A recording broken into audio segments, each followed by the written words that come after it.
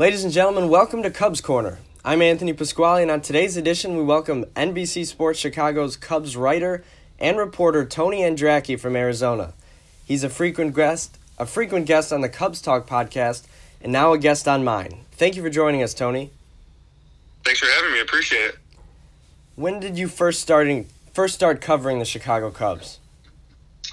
I think the first year I went to a couple of games in 2011, August, September range. I went to wrote a story on Jeff Samardzija and James Russell in the bullpen. And that was pretty much it. It was mostly get lay of the land, and then covered a few games in 12, and then started picking up more from there. And last year I covered over 100, and this year probably on pace to do close to the same, especially if they make it further into the playoffs as well. What's your favorite part about the job? My favorite part about the job is just being around a baseball field. I mean, I love baseball. I still play myself, and I played my whole childhood growing up. And, if I wasn't doing some sort of job in baseball, I'd be watching it and paying attention. And, I'm in 7 fantasy baseball leagues. Baseball is just my favorite sport. It's the thing I'm most passionate about in my life. So the best part is just the fact that I actually get paid to do this. I mean, I try to make sure that I never get complacent, and it's never lost on me that, I'm working and getting paid and so on to be at Wrigley Field and writing about this team and talking about this team. And so you're in Arizona now. Do you typically travel with the team? Here and there. I'm down here for a couple of weeks for spring training. I will be in Texas for the first series to start. And then, it'll kind of depend on there. It's all, based on budget and everybody has a boss and has to answer to people and stuff too.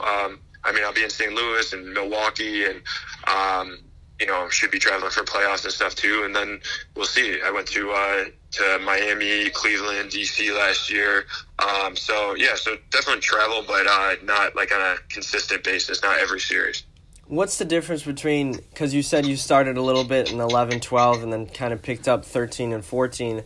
What's the difference between covering a team that is bad versus a team like now that has been really good and dominant for about 4 years now? Yeah, that's a good question. I mean, it is completely different, especially when you're talking about getting into July and August and September. I mean, the dog days of summer where a bad team, there's just no energy, and you're searching for, how do I get 1 or 2 stories out of this day, especially on a Saturday day game or a Sunday day game. Guys aren't around. There's just not as much to talk about because the team's not in the game.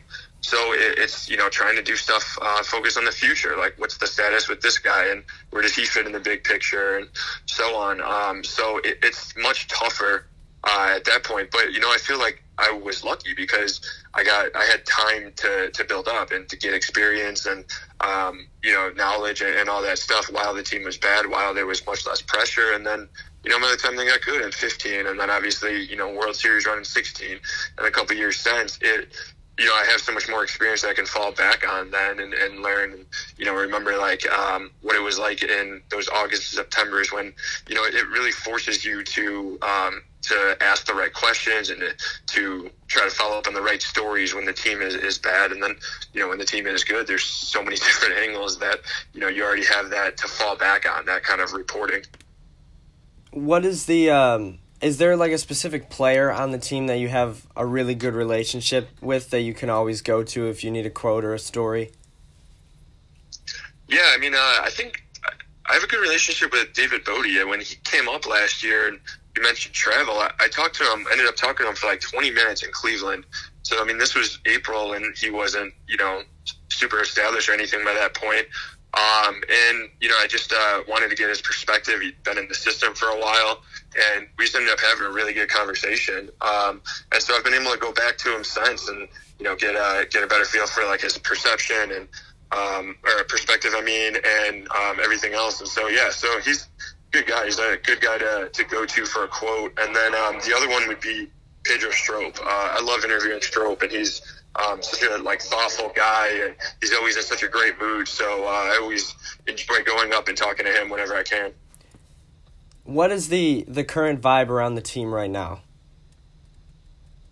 I think it's just the excitement and hope. Everybody has that in spring training, and today, as I'm talking to you, it's the first day of all the position players here, and everybody's here. There's hope. Nobody's lost the game yet. Everybody's thinking that this is going to be a great season. There's very few injuries for any team. So I think the vibe is very similar to that. But then from the Cubs' perspective specifically, I mean, there's that chip on their shoulder. There's that edge and on mission mindset that they had in 2016. And I don't think they've really had that since. And, it's easy to say that you have that on, the middle of February, and it's the tough part is carrying that into the season. But these guys were completely stunned. Like, it was jaw-dropping to them that they were done after the wild card game, that they were, Rizzo was talking today. He's like, October barbecuing, like, I haven't done that in so long. I'm not even sure what that's like.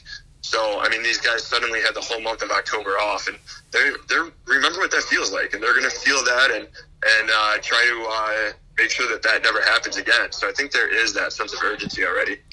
And like you said, it's the first day of complete position player camp, but there's still a lot of free agents that don't have a club right now. What's your take on free agency as a whole this offseason? It's broken. It is. It can't keep going on like this. I mean, everybody is reported to every camp now, and we still have, don't have home for Bryce Harper and Manny Machado or Marwin Gonzalez or Craig Kimbrell or Dallas Keuchel. I mean, there's so many guys out there.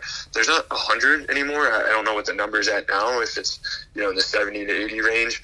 But I mean, I know when we first got down here, people were talking about how there's, still like 100 free agents out there. And Brad Brock was talking about how every team basically gave him the same offer all at the same time, and he thought that was kind of suspicious. And it just seems like it's a mess. I mean, I talked to George Contos today, and he's a guy with a pretty long history of big league success. I mean, he was on 2 Giants teams that won the World Series and the team that lost to the Cubs in the DS in 16, and he's signing a minor league deal. And so I think it's just broken. It should never go on this long. It shouldn't be 110, 120 days where, a guy could sign from the end of the World Series until, spring training next year. I would love it to be a lot more like the NFL or NBA, where free agency opens and you basically have like a week or two, and that's when almost all of the moves are made. Maybe that could take place during the winter meetings in the future? Yeah, or like I think I saw somebody suggest either the winter meetings as the jumping off point, or since it's in mid-December, as the last weekend or so of it. So, if you have the first week to 10 days before, and then winter meetings is the last like 4 or 5 days, and everybody scrambles, and then, there's a free agent signing deadline or trade deadline up right after that, and then that takes you through the holidays and the new year, and then, you could lift the ban or something in mid-January, and the few guys who are kind of out there or who are injured or whatever can sign then. So I think that would be the best course of action, basically have like a 2 to 3 week span from Thanksgiving to Christmas and New Year's range. But I just don't see that happening anytime soon. What's your prediction on where a couple of these stars will land, like Harper, Machado, those types of guys? You know what? It changes every day, and the news changes every day. All these reports change every day. I mean, Rizzo was laughing in there. He's like, where do all these reports come from? He made a joke. He's like, well, Bryce Harper's coming to the Cubs, right? Because, he's talking about all the reports through the winter, and he was laughing about the Kris Bryant trade rumors over the winter. And, so I you know what? I don't know. I would say that Harper to the Phillies has always made the most sense for me. And I just like, from a Chicago end, I would love Machado to go to the White Sox, because it would make the Sox more interesting, baseball in Chicago more interesting, and the crosstown rivalry would probably be a lot more of a rivalry again. Do you think the way free agency is this year will impact whether or not the Cubs will be able to extend Kris Bryant or Javi Baez coming up in the future? Yeah, I think it can. We're seeing that with Aaron Nola, Luis Severino.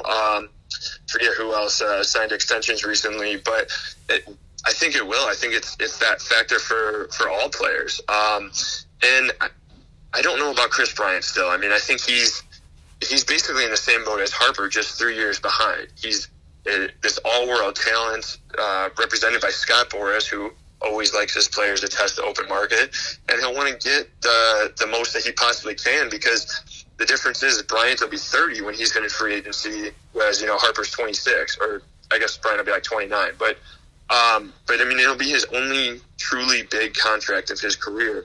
So, if he's going to get life-changing money, he has a better chance of getting more of that on the open market. So I think Bryant still his free agency. But yeah, I mean, with the way the market's gone, maybe some of these guys, Kyle Hendricks or Javi or Schwarber or Rizzo, some of these guys whose contracts are up in the next couple of years, maybe they won't want to test the market and they'll just want to stay here for the rest of their careers. From a Cubs perspective, is this how free agency you think will be for a while in terms of the budget, kind of a lower budget, not too many big splash types of moves? Yes and no. Yes, in the sense that all these guys are going to get more expensive. I mean, they're still obviously paying Darvish and Hayward for the next few years a lot of money. Lester's here next year still on a lofty contract. And, Bryant and Javi and Schwarber and Hendricks are all going to make more money. And then next year is when Almora and Contreras and start getting into arbitration. Then you're talking about Edwards and Montgomery and, Bodie and Ian Happ aren't far behind in terms of, getting to arbitration and getting more expensive. So I think it'll be tough for them to go, they'll have a big budget and a big payroll every single year, even after they lose, Cole Hamels' money and stuff. But they also need to completely rebuild the bullpen next year. Very few guys, I think it's just like Edwards and Montgomery, are signed through next year, and Brock has an option. Other than that, I mean, Morrow, Strop, Cishek, all these guys are free agents. So they're going to have to spend a lot of money on pitching, but I think the best way for them to get more money is to start getting pitchers coming up through the farm system and having a serious impact on the roster. Even if it's just a middle reliever that comes in the 5th or 6th inning, or a long guy in the bullpen, or a number 5 starter, that would be immensely helpful for the Cubs and their budget and their payroll. Is there a move that you wish the Cubs made this offseason that they didn't, whether it be extending somebody, trading somebody, or signing somebody? Yeah, I think, I would have taken any trade. That would have been really interesting. I love trades as, a baseball fan and, fantasy I think, player. Yeah, exactly. Everybody from fantasy loves the trade aspect of it. So any trade would have been fine for me, but in terms of what I wanted to see, I mean, I would have wanted to see Harper come here. That would have been really cool to experience that, and, that would have given so much energy, and it just would have been really interesting to see Bryce Harper and Chris Bryant and Anthony Rizzo and Javi Baez all in the same lineup. So, I would have wanted that, but, I also don't understand why it didn't happen, and also, I guess, unfortunately, why he hasn't signed yet. What do you think is the biggest strength and the biggest weakness about the Cubs? I think the strength is their depth and their experience. They have so many guys at so many different positions, and injuries happen, and effectiveness happens. I mean, when a guy like Brian Dunsing, for example, comes back and, he had a really good 17, and then he signs a 2-year deal for 18 and struggles. He started out great, but then, hit shoulder injuries and stuff. But they have so much depth that they were able to work around that. And same thing for when Chris Bryant goes down and so on. So I think their depth is really what makes them and sets them apart. And you see what the Dodgers have done, and the Brewers have done with depth, and the Red Sox and Astros the last couple of years. Depth is important. It is a grind. It is a 6-month season. And then obviously 7 months if you want to win the World Series or get to it. And as terms of their weakness, I think their weakness is the lack of pitching, like I talked about, from the farm system, because it hamstrings everything else that they have to do, from roster construction to budget and finances. I mean, if they had, one pitcher up here making the minor league minimum, or major league minimum, I mean, like an Alzolay, who was their number 5 starter, or, a couple of guys in the bullpen, so, they're not paying Brad Brock $3 million or so on. I think that would help, and it would be a big factor, because I think they were like one of the oldest pitching staffs in baseball history to win the World Series in 16. obviously here we are 3 years later, and you're just adding so many veteran pitchers and paying for them in free agency that it affects everything else you're able to do. And I mean, the older pitchers get, the more they break down. So even though they have a ton of depth in pitching right now, it's still possible that all these injuries and age and stuff could be coming for them. So my next question, obviously the Cubs do have a lot of depth, like you mentioned. You wrote an article yesterday about how David Bodie and Ian Happ are both going to be in the second base picture, along with Zobrist and Descalso. I was wondering, what's your ideal lineup for the Cubs this year, including who would be the leadoff man and typical second baseman? Yeah, good question. I mean, the leadoff man for me is easy. It would be Ben Zobrist whenever he's in the lineup. He always has the best at-bats. I mean, even if he strikes out or pops up or whatever, he always just has a great plan up there. And it looks like he's seeing the ball well. And, he's talked about it before. Like, even if he goes 0 for 3 to start the game, by the time he gets a fourth at-bat, he'll know what he's seen and what he's doing and what the pitcher's doing and so on. And then obviously his patience and how he performed last year. I think he's the ideal fit as leadoff for the Cubs. And then, put him at second, and then I'd say KB hitting second at third, Rizzo hitting third at first, Javi clean up at short, Schwarber in left, Contreras catching, where am I at? So that's 6, Hayward 7, and then maybe like the pitcher spot 8, and Almora 9 if we're facing if you're talking about Cubs are facing a right-hander, then I'd say maybe Almora hit 9th, and then you got his defense out there. So I think that would be ideal, and it would be interesting to see Almora hit 9th and kind of set the table for Zobrist and those other guys too. Because he did have that stretch last year when the lineup was, I think Bryant was out, so the lineup was Almora, Javi, Rizzo, and they were getting a lot of runs at the top. So I think Almora 9 is a second leadoff hitter is good. Yeah, definitely. I also see maybe Happ playing a little bit of center field, batting in that 9 spot, or potentially leading off in some situations. Yeah, I think he'll definitely get some chances to lead off again, and he'll be playing center field for sure. I mean, Moore still has strides to make against righties especially. So Happ will be out there. He could be all over the place. Madden was saying we're going to give him a first base glove, third base glove, infield glove, obviously outfield. So we could see Happ play 6 positions this year. And who knows, maybe they'll need him to pitch again. Do you think it hurts some players not having a consistent lineup? And with Joe Madden saying he's going to do more of a hands-on coaching thing, do you think a more consistent lineup is something that Joe's maybe going to implement?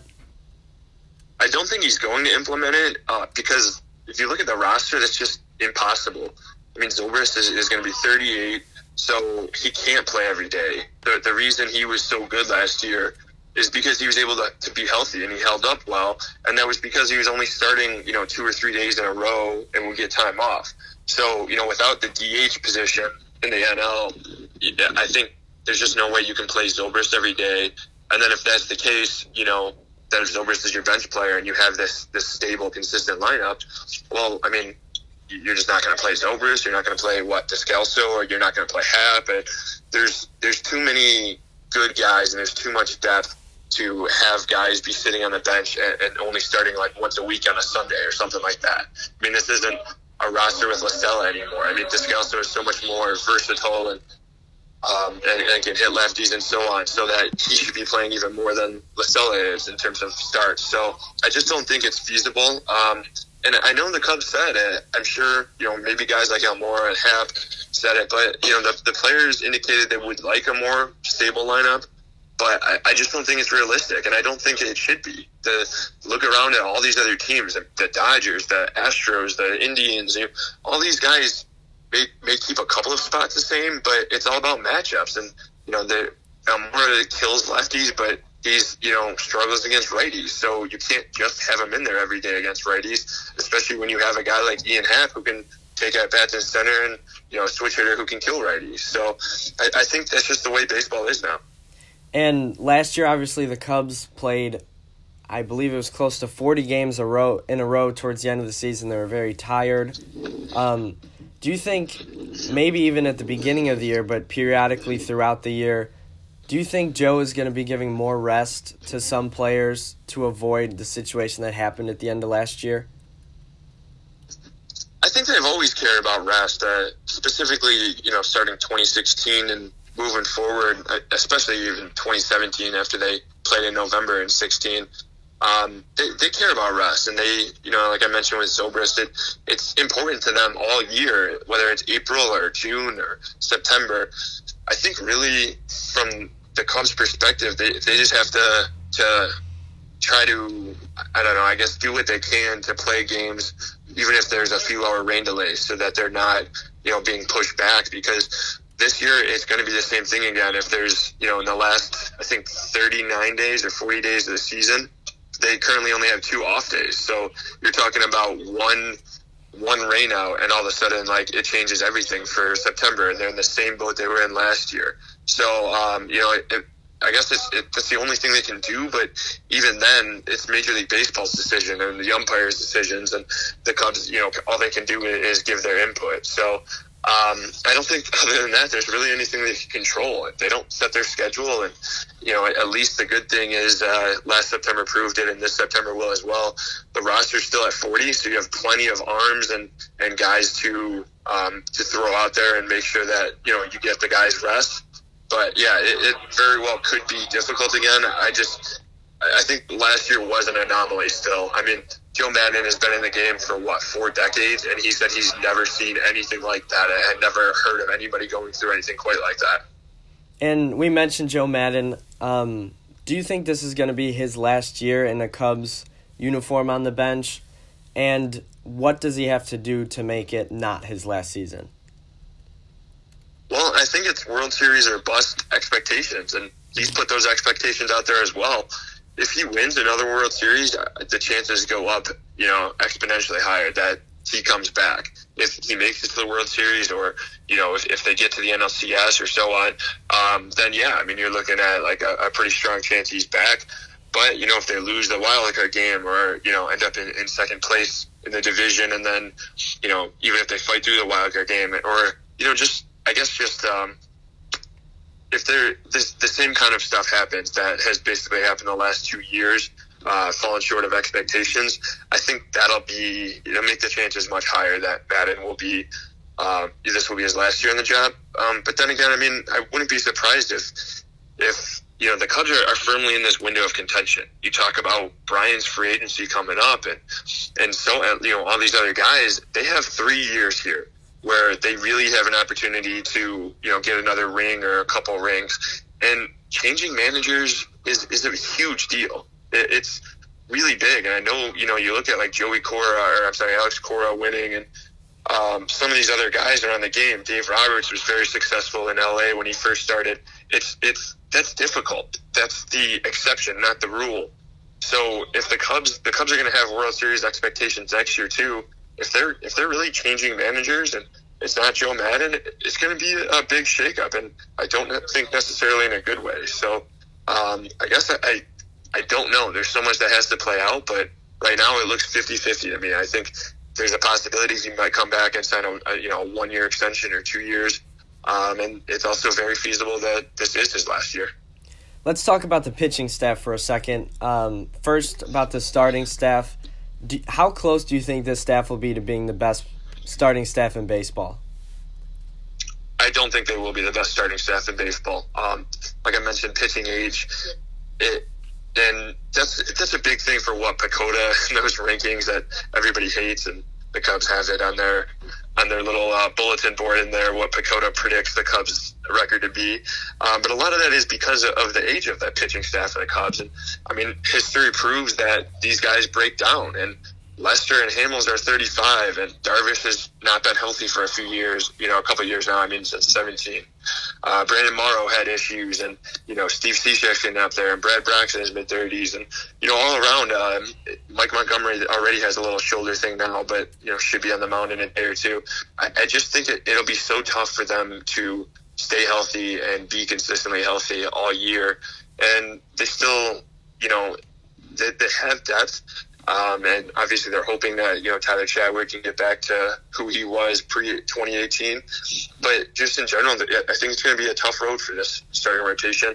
But it's possible. They have the upside. I mean, Lester and Hamels are 35, but these are guys who have defied odds and stuff their entire careers. And Hamels was pumping 95 last year when he came over. So, but yeah, I think the rotation isn't a concern. I just think that it would be very difficult to be the best rotation with these guys, but they want it to be, obviously, and they know how important that is, and that's why amid an off season of not much budget and financial constraints, that's why they picked up Cole Hamels' $20 million option, because they know how important it is for the rotation to go out and fire on all cylinders like they were towards the end of last year. Now, break down the Cubs bullpen for me. Who are we going to be seeing on opening day, and who do you think is going to be closing games until Brandon Morrow comes back? I think Strope's the closer. For the most part, there might be some times where, if he's worked a couple days, it might go to Cishek or Brock or so on.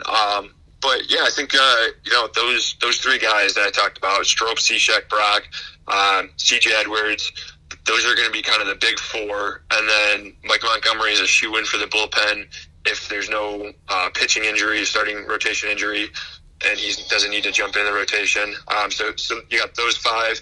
And then I think Chatwood's in there. I think the Cubs are going to give him an opportunity to show that he can, get the ball over the plate, and that last year was an anomaly. So I think, that's six. Then I'll say Xavier Cedeno makes it as well as another lefty. And one more spot. Probably missing somebody here. But I think Tony Barnett has a good shot, and George Contos as well.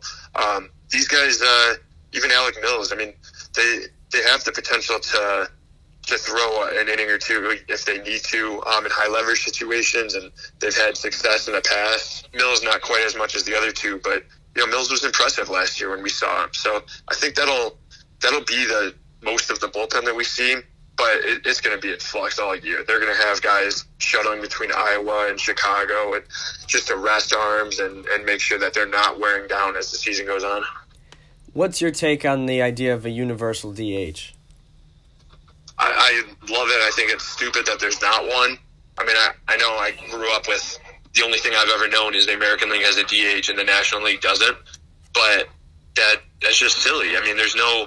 In football, that AFC and NFC don't have a different set of rules. It's not like, the offense gets an extra wide receiver in the AFC, so they get 12 guys in the field, and the defense still only gets 11. I mean, that would just be silly. I can't imagine that. There's nothing in hockey or basketball or, English Premier League soccer like that. It's just wacky to me that they're at the same level here at the big leagues, and one league has drastically different rules than the other. That obviously is a competitive difference. It's when you have an extra hitter in the lineup versus pitchers posting a 293 OPS, which they did last year. I mean, that's a big deal. So I think it needs to come to the National League, and I wish it was coming this year. What's your prediction? Who is a prediction besides, of course, Rizzo and Javi and Chris to break out for the Cubs this year? I think Happ. I think Happ is last year was maybe a sophomore slump, so to speak, for him. I think Happ's the guy to watch. He struck out a ton last year, but he still has an elite walk rate, and he has more power than the 15 homers we saw last year. So I think he's the guy to look out for a breakout. And how about the Cubs MVP this year? That's a good one. I think the MVP has to be Javi in the sense of I think we're all expecting Chris Bryant to come back and be the player that he once was pre-shoulder injury.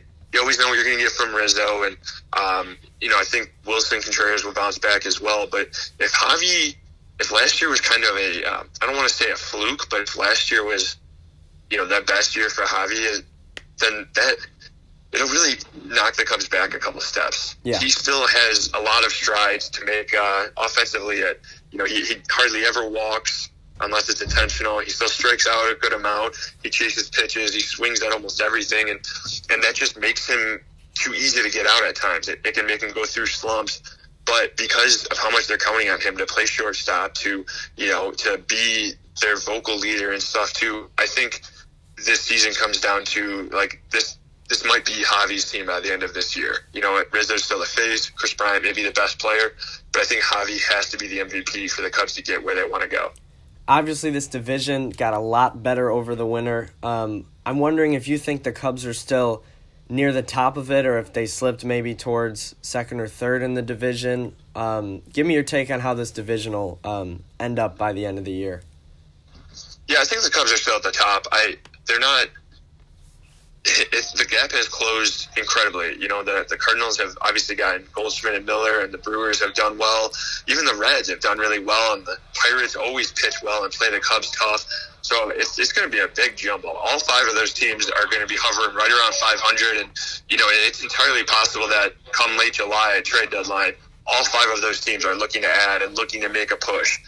That being said, I still think the Cubs. I'll take the chances on them in terms of talent, depth, coaching, front office, and the intangibles and experience. They know what it's like to win, and they have this mission, this urgency to get back there. So give me the Cubs to win the division this year. I agree. The PECOTA rankings had the Cubs finishing last at 80 and 82. The Vegas odds, I think, are 88.5 games. I'm wondering, what's your record prediction for the Cubs this year? I think 89 wins.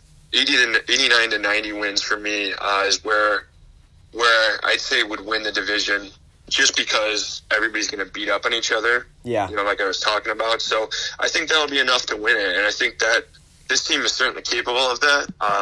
I'd be stunned if they put it together to win 100, but you know, you never know. Crazier things have happened. But I think 90 wins, 89 to 90 wins is a good bet. And my final question for you is, what are you most excited about for the Chicago Cubs in 2019? Great question. I don't know. I mean, this time every year, I'm just excited to get baseball back. I was watching live BP yesterday, and Wilson Contreras just hit, this smoke line drive in right center gap. And Kelly Crow got this video, so it's on her Twitter if anybody wants to check it out. But the sound of it was just awesome. I've not heard a sound like that since, September of last year. So really, I think the answer right now is I'm just excited for regular season baseball to get going again. I think this is going to be maybe the most interesting Cubs season in the last 3 years. So anxious to see how it all plays out and what happens, especially early on. Good luck today and the rest of your time in Arizona. Thank you so much for joining us, Tony. Yeah, thank you for having me on. I appreciate it, Anthony. That's all the time we have here today for the Cubs Corner podcast. Special thank you to Tony Andracki for coming on and giving us a little bit of a preview for the Cubs season. We'll see you next week, Monday. Thanks, everybody.